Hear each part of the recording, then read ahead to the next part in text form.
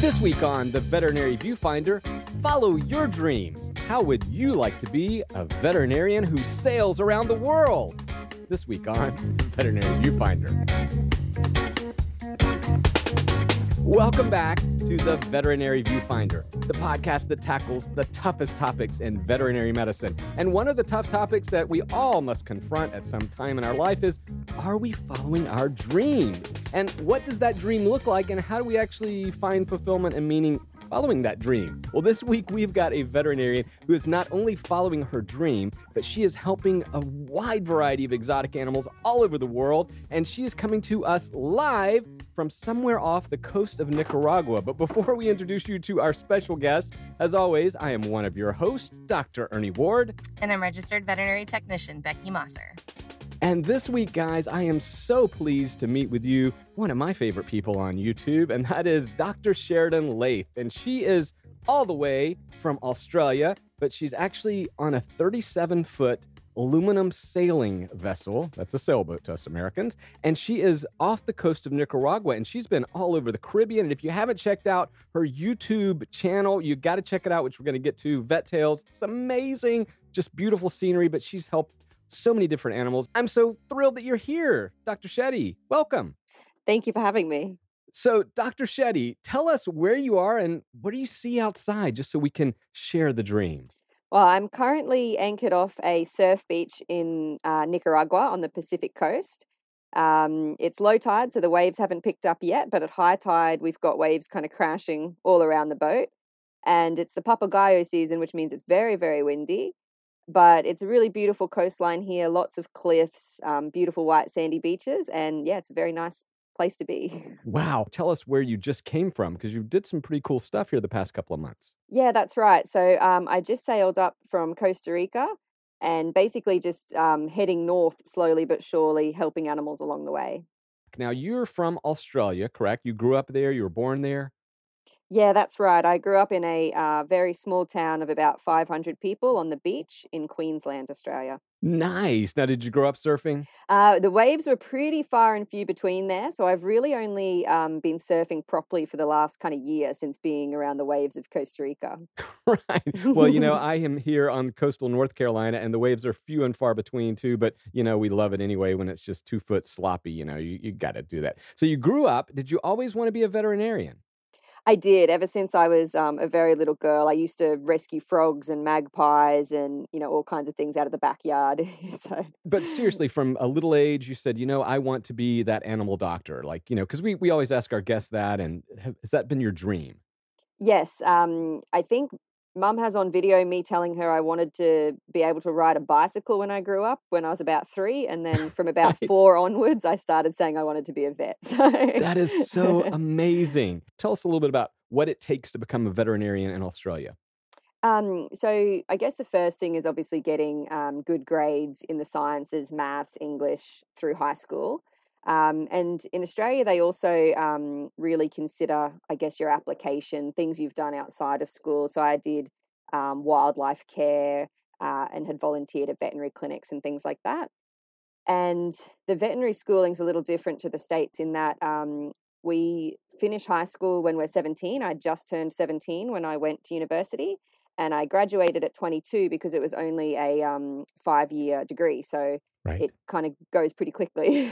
Right. And one of the reasons I wanted to bring that up is we do a lot of episodes where we talk about student debt, and we've offered a lot of different proposals and alternative pathways, and the UK and Australian version is expedited. And so, like Sheridan just said, she was graduate veterinarian at age 22, which actually helps you save money on education for sure. Definitely. And we do a lot of, I guess, on-job learning then with that first job where, the clinics know taking us on that we're new graduates and we, still have a lot to learn, and you do a lot of growing in that stage. Wow. Okay. So, Becky, I know you're having some difficulty today. Becky is actually joining us from a parking lot, from a parked car. So we're actually doing something from the coast of Nicaragua, from a parking lot of a dentist, and of course from our studio here. So, Becky, what would you like to ask Dr. Shetty? Dr. Shetty, she is asking, what's it like when you graduate young like that, and you're working with the veterinary technicians? What's it like? What are veterinary technicians like in Australia? Well, it is definitely a bit scary being a 22-year-old veterinarian. I also look younger than I am, so I would often go into a consultation and, would do, a 10-minute consult, and then the people would ask me, well, when's the veterinarian coming in? And I was like, oh, I am the Right. veterinarian. So that was sometimes hard. And I also worked in a really rural area of Australia with a predominantly retiree population. And it meant I probably didn't get quite as much support from my bosses as some of my friends did in larger cities. And I did a lot of sole charge. So I definitely grew up as a veterinarian very quickly and was doing, after hours sole charge after only 3 months of graduation, and doing, foreign body removals with me and one veterinary nurse. And the veterinary nurses that I worked with, we actually only just recently started doing veterinary technician degrees in Australia these last few years. So when I graduated, we had veterinary nurses who do a TAFE degree, and a lot of the nurses I worked with were either not qualified or becoming qualified. So for the most part, they were good with helping with blood draws and holding animals and things like that. But we actually monitored our own anesthetics, took all the blood ourselves, put animals on drips ourselves, things like that. So generally,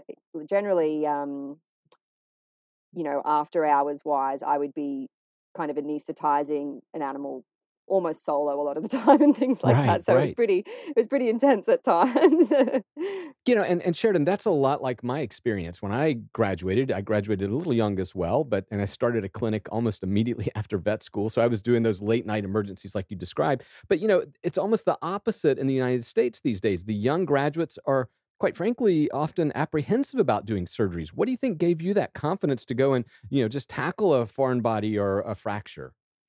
I think most of it was kind of not having a choice. Where we were, the nearest specialist center is around 7 hours away. So referral was really not an option.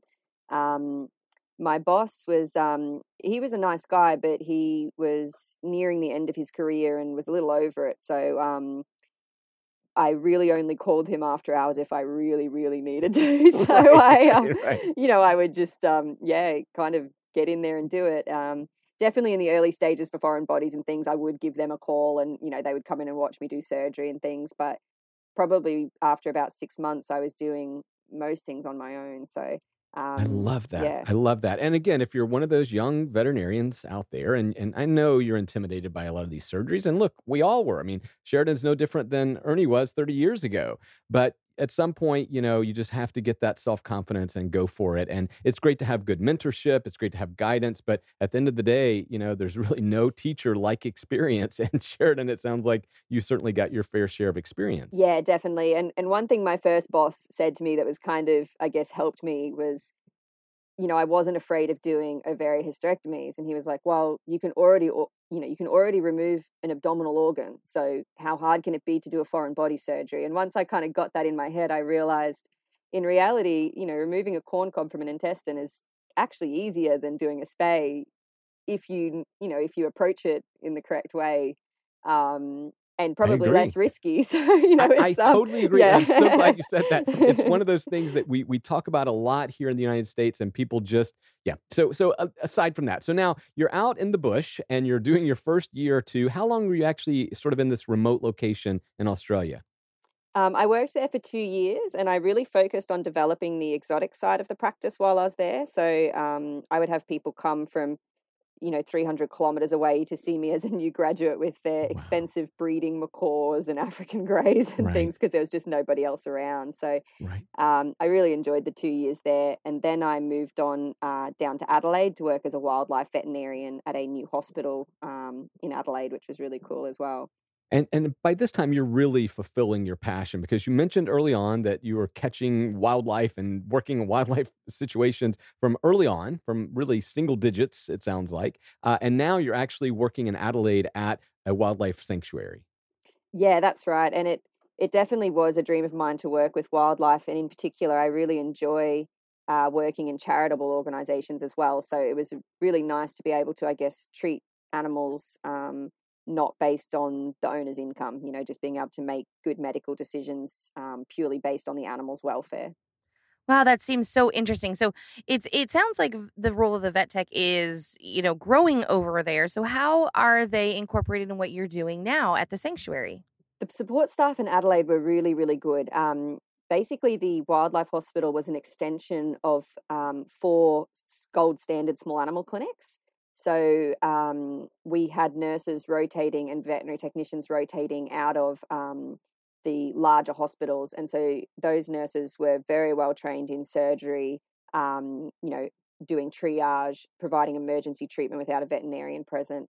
And it really made a big difference in the wildlife hospital because we could get a lot of cases in. And we were also very lucky to employ an American veterinary technician at one point as well. And she was really, really great. Like I was saying, the veterinary technician course is still very new in Australia, and I think they've only graduated a few years. So even when I was in Adelaide, we had, I guess, higher qualified nurses, but not veterinary technicians. And having Bernadette come from the States, seeing the level of which she could provide care was really, really amazing. She was able to provide emergency treatment at a similar level to a veterinarian, and that was just a really cool thing for me to experience and see what nurses are capable of.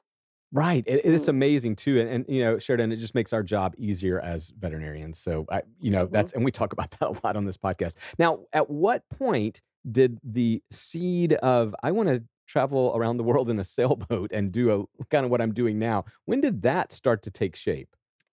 Well, it actually kind of started with after I worked in Adelaide, I got asked to work in China for Animals Asia, rescuing Asiatic black bears from bile farms. Sure. Wow. And it was, pretty scary. I kind of didn't know whether I should take the job. I'd never been to China and, all of that.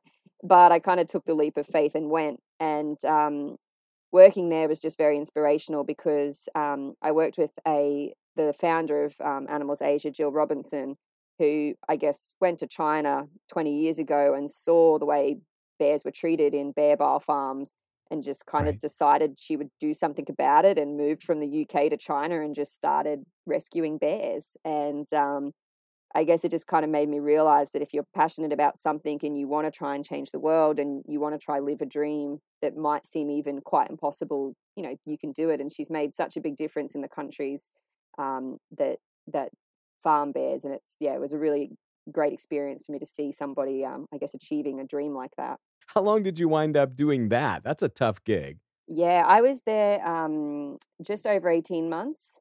And the reason, I guess, that helped spark me wanted to kind of take the move and take the leap with sailing was I really, really loved the job there. But the emotional toll it took on me was just too high. We were exposed to some pretty extreme things. And the bears actually lived at the sanctuary with us.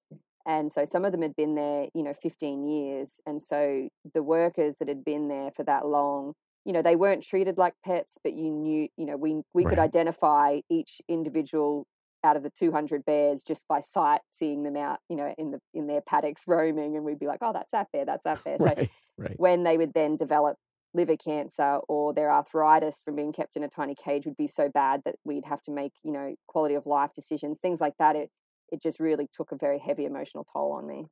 Yep. And if you've ever done any of this type of work, Sheridan, we can all relate to that. It's a tough gig. So anyway, so at this point, you're saying, you know what? I've done what I can do here in China. I want to get on a sailboat. So how did that actually happen? That's a bold move. Yeah, and I actually had never been on a sailboat before. So so I'd grown up at the beach and around, boats, but not sailboats. So my partner at the time was a mad keen sailor, and I guess we were looking for a way to kind of incorporate, I've always loved the ocean and animals. He wanted to sail, and we kind of thought, well, this is a way to kind of do both. So again, I took another leap of faith and decided that even though I'd never stepped foot on a sailboat, I was sure I could go to live permanently on one. And so found a boat in Panama and caught a flight there and bought the boat. So it all happened pretty quickly. Wow.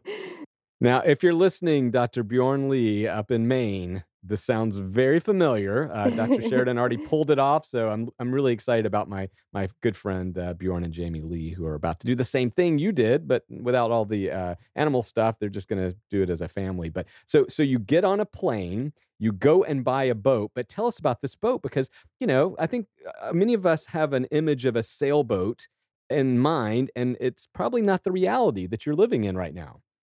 Yeah, definitely. I think a lot of people have the white fancy yacht view of Right. sailboats. So my boat was pretty cheap for the type of boat it is, and it's a 37-foot boat, so that's about a kind of 11 meters. It's Right. a mono hull, so it just has the one single hull. And basically, there's two small bedrooms, cabins, and they're kind of as in, you can't stand up in them, you crawl into them kind of Right. bedrooms. And then I have a small kitchen with a two-burner stove, but only one burner works, a little refrigerator, um, and like a seating area, and then a bathroom, but the bathroom has no shower. I only have an outdoor solar shower. And then a little station that's kind of my study video editing workstation. Right. And the back bedroom is currently filled with surfboards and veterinary Yes. surgery gear. So it's Well, a and storage. before we get into what you're doing, so if you're not following her on YouTube, it's Vet Tales Chuffed Sailing, right? Is that right? It's Vet Uh, Tales is what I always look for. But yes, Vet Tails Sailing Chuffed. Yep. there we go, Sailing Chuffed. And Yep. the boat's name is Chuffed. And maybe just give us the 30-second Yeah. version of why you named it Chuffed. So in like British and Australian slang, chuffed means kind of like happy or pleased. So you can say like, oh, Right. I'm really chuffed that, the football team won today and things like that. So, I was so chuffed with having the boat that it kind of seemed like a fitting name. And it's kind of fun because Right. nobody knows what it means over here. Right. And, So and I will tell you this, when I've recommended your vlog to other people and I say she's on this boat called Chuffed, they instantly think it's a bad thing. Like Chuffed is angry or upset or something. It's yeah. like, no, I think it kind of means something different, at Yeah, least in Australia. But yeah. so it's filled with veterinary equipment. And I have certainly watched a lot of your videos. And just briefly describe what you've been doing for the past, what is it, 2 years now, I think. Yeah, it's just over 2 years. So I guess my day-to-day veterinary work varies greatly depending on where I am and what I'm doing. But I have basically kind of 3 spay kits on board, suture material, medications, injectable and oral medications. Um, and essentially, the main things I'm doing are spay and neuter campaigns, and vaccination campaigns in rural areas that veterinarians can't normally, I guess, get to. And then I'm also doing quite a lot of wildlife work where I try and work with local wildlife veterinarians to help educate them further on treating wildlife, but also just to help them with some more advanced cases. And it's been, yeah, very cool to be exposed to some really exotic animals during my work here. I helped a caiman crocodile with kidney problems, a electrocuted sloth, a monkey with, like an outbreak of disease in monkeys in Panama. It's, just all kinds of different things, which has been very cool. So I know we talked a little bit about these spay neuter campaigns and how you actually do these fairly independently because your schedule isn't always set when you end up in these areas. How do you go about organizing them and what's the turnout look like for you? So the organisation of the spay and neuter campaigns varies quite a lot depending on the country. Costa Rica, for example, has very strict animal welfare laws, which is great, but it means foreign veterinarians have to work with a local veterinarian. So that kind of Right. changed how I operated there. But in Panama, things were a little looser, and basically I worked under the umbrella of a very large spay and neuter program called Spay Panama. And so on any given weekend with those guys, I could go out with them and we could see up to 500 dogs in a day with 9 veterinarians. So it was, 500. yeah, Wow. really big group. And they would have 40 volunteers. They have a really great setup. So they helped, I guess, cover me while I went to the islands in Panama where they just simply can't go. So it was just me and my partner on the boat, and we basically went from island to island. There was no real way to reach out in advance because although people do have mobile phones there, they basically just have each other's phone numbers and there's no way to Right. get a hold of anybody. So we essentially just rocked up and would tell people what we were doing. And often what would happen is like one person would come the first day, just one person, because I think they didn't quite believe us that we were going to do it for free. There's only Right. one doctor on the 15 island group, and so there's no veterinarian. Um, and they would kind of be a little guinea pig dog and owner where they would come and let me Right. do surgery and treat the animal. And then once they realized that it really was free, people started making appointments. And basically, we had it a local lady where the people would go see her, give give their dog's name, the sex, and she would book up to 10 a day for me, and then we would just do surgery. So in that island group, over I think it was around 4 weeks, we did 75 spay and neuters and treated I think it was around 120 animals with parasite control and different things like that as well, and a lot of illnesses, lots of very severe respiratory diseases there. So a lot of doxycycline going around for that, and for Ehrlichia as well, which is very common. So yeah, it was a really great experience, and it is pretty it can be very disorganized at times, but Right. that's kind of part of it. It can just be a matter of rocking up and hoping everything works out. And then other times, like I'm doing a spay and neuter campaign here in Nicaragua next week, and that was actually organized over 2 weeks ago, and it's all running very smoothly. So it really depends on the country and where we are and how remote it is. Yeah, so those are incredible numbers. And as always, I'm interested in where the support staff come in there. So are you using technicians, and who else do you use in these campaigns to accomplish those kinds of numbers? So with the larger campaigns, we do have some trained veterinary nurses, but a lot of the volunteers are just lay people from around the towns that have been working with these groups for a really long time and have received training so that they know what to do. So certain things like in post-op, we'll have a lot of kind of really keen young adults doing things like the post-operative pain relief and antibiotic injections, tattooing the ears, clipping nails, cleaning ears, making sure the surgical site looks good, and discharging the animals. And basically, like I said, they receive training from the veterinarians and the trained veterinary nurses. But definitely, with that campaign where we had 500 animals in a day, we had the 9 veterinarians, 3 veterinary nurses, and the other kind of 30 people were just people who have been helping for a very long time with this organization. And we just kind of pair up. If there's a new person to the group, they'll pair up with somebody who's been helping for the last 5 years, and they'll be shaving dogs and doing the sterile prep for surgery. And the vet nurses are kind of floating around making sure everything's going well, as are the head veterinarians. They'll be kind of watching over surgery, watching over what everybody's doing, and making sure everything's going smoothly. So it's a pretty tight run ship with Spay Panama in particular, and these bigger organizations. Well, Shetty, let me ask probably an obvious question. I mean, I've been all up and down these coast as a surfer. I mean, there's some sketchy locales down there. What about security? I mean, how safe are you, and what do you do to make sure you can stay as safe as possible? Yeah, definitely some of the areas I've been have been pretty remote, and what some would call seedy areas of town. Yeah, for So, sure. yeah, so at the islands, for the most part, I've found that being able to speak a little Spanish, and really just talking to the locals makes a big difference. In Panama City, there was a lot of theft on boats. People would come and steal outboard motors, the dinghies, things like that. Sure. And we were once told by one of the local guys that our boat, we didn't have to worry, our boat would never be touched, because I treated all the tugboat owners' dogs. And I guess word got Nice. around that our boat was not to be part of the syndicate.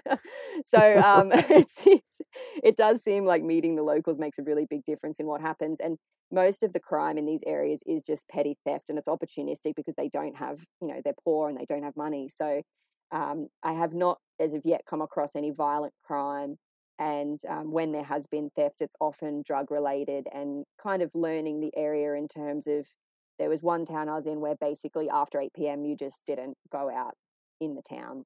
You'd make sure you were back on your boat, and or somewhere safe, and Right. things like that, just to keep safe. It's a big world, and often we do lead with fear. We're primed, for fear in the United States and most of Europe, I would argue. But you are remarkable in your just confidence and poise, and you're really brave. So I just want to applaud you. I mean, I'm sure there are tons of people listening to this podcast and they're going, no way, I could never do that. But I mean, you're literally walking around by yourself. So, Dr. Shetty, this is amazing, and what you're doing is amazing, and it's so interesting. But at the top of this episode, and before we wrapped up, we talked about following your dreams. And the truth of the matter is the majority of veterinarians can't pack up and jump on a sailboat and cruise around the world and do what you're doing. So, what's your advice for veterinarians who really do want to follow their dreams, find their happiness, but this isn't really realistic? What's that day-to-day advice look like for you on following your dreams and maybe a little bit smaller scale? Yeah, so I think most of the constraints in terms of following our dreams are constraints and compromises that we put on ourselves. And I think it's really, really important um, to evaluate what really matters to you and then to seek that out. I definitely know for myself that I very much got trapped in the normal way of living where you feel like, you have a house and you have cars and you have bills. And so you feel like you have to work 60 hours a week because otherwise you can't afford all those things. And it becomes kind of this cycle where then you have to work to afford the more things that you've bought, and then you buy more things and then you have to work more. And it can really become kind of this where you think that that's really the only way you can do things. And when I got on the boat, I still really don't have a lot of savings. And, when I got the boat, I didn't either. And it was, at some point, you've got to stop telling yourself it can't be done or that you have to wait until this and wait until that and just kind of take the leap of faith and do it. And obviously, not everybody's going to go out and buy a sailboat and sail around the world, but definitely on a smaller scale too, even just things like, I think veterinarians work way too much. Now that I work on my own schedule, I usually do probably, depending on the week, between like 10 and 30 hours a week of veterinary work. And I'm able to dedicate, I guess, all of my care and all of my love and all of my brains to each individual case I see. And I feel like I can put so much into my cases. And I know when I was working 60 hours a week and getting burnt out, and then I would do 10 more hours of after hours. And I was definitely getting compassion fatigue. I was getting just plain old fatigue physically and mentally. Right. And I really do think that it's really important to evaluate how many hours you need to work and find time to do other things that make you happy. Find time to surf, to travel, to spend time with your family. And I found I would come home so tired that I kind of couldn't really engage with my housemates because I was just so dead mentally. I would kind of just go sit and watch TV, things like that. Right. So I think it's really important to make sure you have a really good work-life balance. And that's, I think, a really important first step to help you achieving your dreams. And like I said, to just stop telling yourself that it can't be done and start believing that you can do it and you can work towards these bigger dreams and goals, even if they do seem kind of unattainable. Yeah, absolutely. I think we are our biggest barrier when it comes to finding these types of happiness and success. But let me ask you this too. What do you think the impact, at least in the United States, the student debt is outrageous? I mean, we're seeing most students graduate with six-figure debt. So that's 100,000, 200,000. I've met students with over $300,000 in student debt alone, which impacts their ability to sit back and go, well, I'd really like to focus more on my patients and my own wellness. They have to work 60 hours a week. What do you think? I mean, how do we fix that? I mean, what's your just overall impression as a younger veterinarian who's doing some remarkable things, in my opinion? What do you think the student debt, what's the role that it plays in all of this happiness? Yeah, look, I am extremely lucky that I went to university in Australia. My student debt is around 35,000 US dollars, and it's a government debt that I only pay off on years that I earn over 35,000 US dollars. And it basically comes out of my pay like tax does. So you Right. really don't even notice it going. It's not an accumulative interest debt. It only grows with, uh, as money changes, it grows kind of thing. As a dollar becomes more valuable or less valuable, it'll change, but it doesn't actually accumulate. And, that's a huge relief for me because definitely if I was having to pay that loan off at the moment, even as small as it is compared to most American veterinarians' loans, it would be really difficult for me. And I have American friends through vet school, medical school, other science degrees, and their student loans are crippling. Yeah. And I get scared for them because, as you said, a friend of mine who was working and living in Australia had to move back to the States even though she didn't want to, because she couldn't actually afford to live in Australia on the wage Australian vets earn and still pay her student debts in the US. She had to go work in a large US city to be able to basically keep going. And that certainly affected her happiness because she loved Australia. She had a partner in Australia. She didn't want to go back, but she had no choice. So, unfortunately, I'm not sure that there is a very easy solution other than governmental change and policy changes, to help reduce debt for students. And as you said, a big consideration, if I was someone who wanted to be a veterinarian in the States, I would very much be looking into other universities outside of the United States, because even in Australia, paying international student loans, it's still a huge amount less than what the loans add up to be in the States. So, yeah. Yeah, it's remarkable. And it's one of those things, I mean, and now in the U.S., Shetty, student debt is second in terms of overall debt only to home mortgages. So, I mean, this is a major problem. It's affecting all sectors of our economy and of our society. And, it breaks my heart because when we talk about following your dream and following your passions and finding meaning, you have to take into the calculus, how much is this going to cost to get to that? And I really think if you're listening today and you're an undergrad and you're considering this as a career, you really, as Shetty just said, you need to say, how much is it going to cost? What are my options? How can I do this most, cost effectively? And make sure on the other side of this that you can then afford to live the lifestyle that you want to, because Shetty, you nailed it. I mean, this is the part that burns us out really as much or more so than the human relations that we have to navigate. Yes, definitely. I can't imagine what it would be like having a debt like that hanging over my head, especially with what I'm doing. Like I said, I don't earn a lot of money now, but I earn enough to keep the boat going and to provide the medical care to the animals that I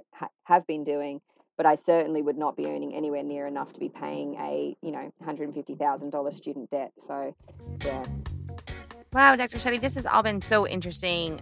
It has been so great to have you on the show and to hear more about the interesting things that you're doing. Where can we find you if people are interested in seeing more about your videos, knowing more about what you do? All right, so I have quite an extensive array of social media links, as does everybody these days, I guess. So I have a YouTube channel, which helps to, I hope helps inspire other people who watch it that they can follow their dreams and that there's alternative lifestyle options. And it also is how I gain funding for the work I do with the animals in Central America. So that is Vet Tales Chuffed Adventures. But if you type Vet Tales, tail like a dog, dog's tail, you will find it on YouTube. And then Instagram and Facebook, I have Vet Tales Sailing Chuffed. And I also just have a website that you can go to that links you to all of those things and tells you what I've been up to. And that's www.vettales.com. Yeah, and I will make sure we have all of that in the show notes. I got to tell you, number one, thank you so much for all you're doing to inspire the rest of us. I mean, it is a real pleasure to watch your social media content. You are just amazing in so many ways, and I just couldn't be prouder to call you a colleague. And second of all, thank you for going to great lengths to make this podcast happen. Thank you so much for having me. A lot of times, we think in America, oh, it's just so easy. You just get online or make a phone call. But she is having to do this from a hot spot in Nicaragua. And as beautiful as that sounds, it's technically challenging. So Shetty, thank you so much. I really appreciate you guys having me and sharing my story. Yeah, well, so whatever you do today, I want you to go and follow her on YouTube, follow her on Instagram and Facebook. Keep up with this amazing, inspirational young veterinarian. Follow her around the world as she pursues not only her dream, but she helps so many animals in need. So again, thank you so much on behalf of the Vet Viewfinder. Dr. Sheridan, you are amazing.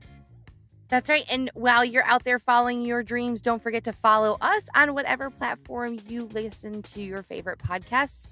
If you happen to use iTunes, it's the best place to rate, review, and don't forget to click to subscribe. Until next time, stay chuffed. Bye. Yeah, g'day. Well, g'day, everybody, and thank you for listening to me.